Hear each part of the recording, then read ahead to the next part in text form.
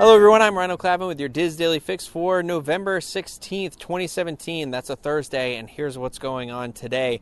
First up, Disney Cruise Line has been awarded with 2 gold badges by U.S. News & World in their recent 2018 Best Cruise Line rankings. Disney received the top award in 2 categories, Best Cruise Lines for Families and Best Cruise Lines in the Caribbean. The rankings are based on ship quality and reputation among travelers. In awarding the gold badges, U.S. News & World Report said that Disney received kudos from families and critics alike for their kid-friendly atmosphere, whimsical amenities, and spacious staterooms. The cruise line's Disney theme is understated enough that sentimental adults look to reconnect with their childhood fantasies while enjoying sailing just as much as the kids.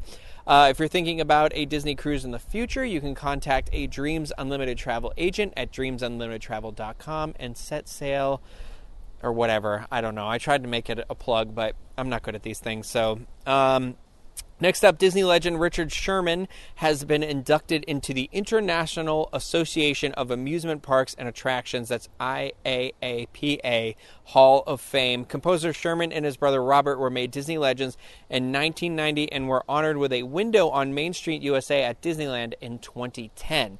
In the announcement, IAAPA said Richard M. Sherman's contributions to the industry span more than 50 years and has written and composed countless beloved songs for Disney theme parks, resorts, and attractions around the world. His work represents the industry's most iconic and memorable achievements, combining the physical ride experience with music that elevates the impact and emotional connection of an attraction for children and adults alike.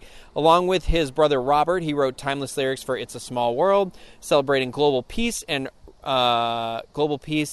shared humanity. In addition, he wrote other classic songs such as the Tiki Tiki Tiki Tiki Room, A Spoonful of Sugar, and the Winnie the Pooh song, to name a few. Sherman joins other past Hall of Fame honorees: Walt Disney, Royal Disney, Marty Sklar, Jack Lindquist, Dick Nunis, Wally Bogue, and Betty Tyler.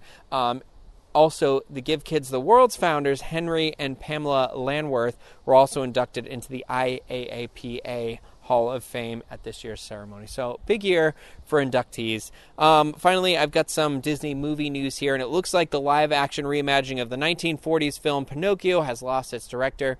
It appears that Sam Mendes will no longer be directing the upcoming feature that was written by Rogue One's Chris Weitz. While Pinocchio has lost its director, it looks like another Disney live-action reimagining, or whatever you want to call these, has found theirs. So, according to The Hollywood Reporter, Stephen Chbosky, who is the writer-director of Perks of Being a Wallflower, if you've never seen this movie, you definitely should check it out. I love it. I love the movie. He also wrote the book. But anyway, he signed on to pen with an eye to helm Prince Charming.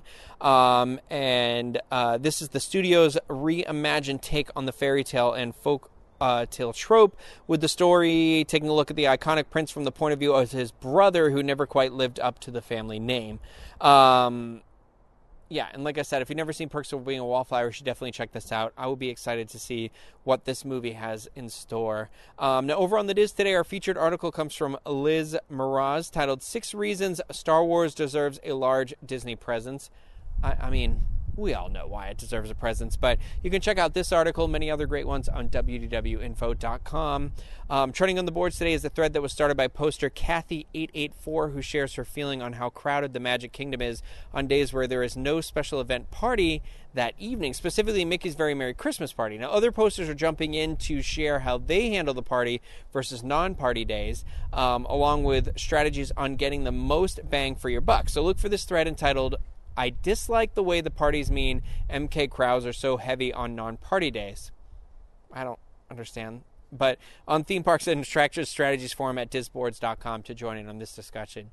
I feel like it's always crowded. So either way, this is going to be a helpful thread, so you should check it out.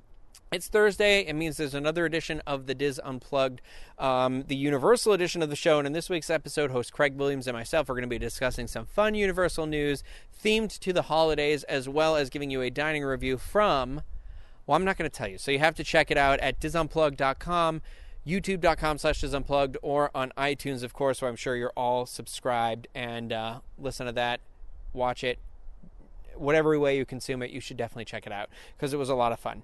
Now, everyone's favorite part of the show, the weather out in Anaheim today and tomorrow. It's going to be partly cloudy. Today has a high of 80 and a low of 60. Tomorrow it's going to cool down a little bit with a high of around 74 and a low around 53. Here in Orlando today and tomorrow, partly cloudy with highs today around 77 and lows around 60.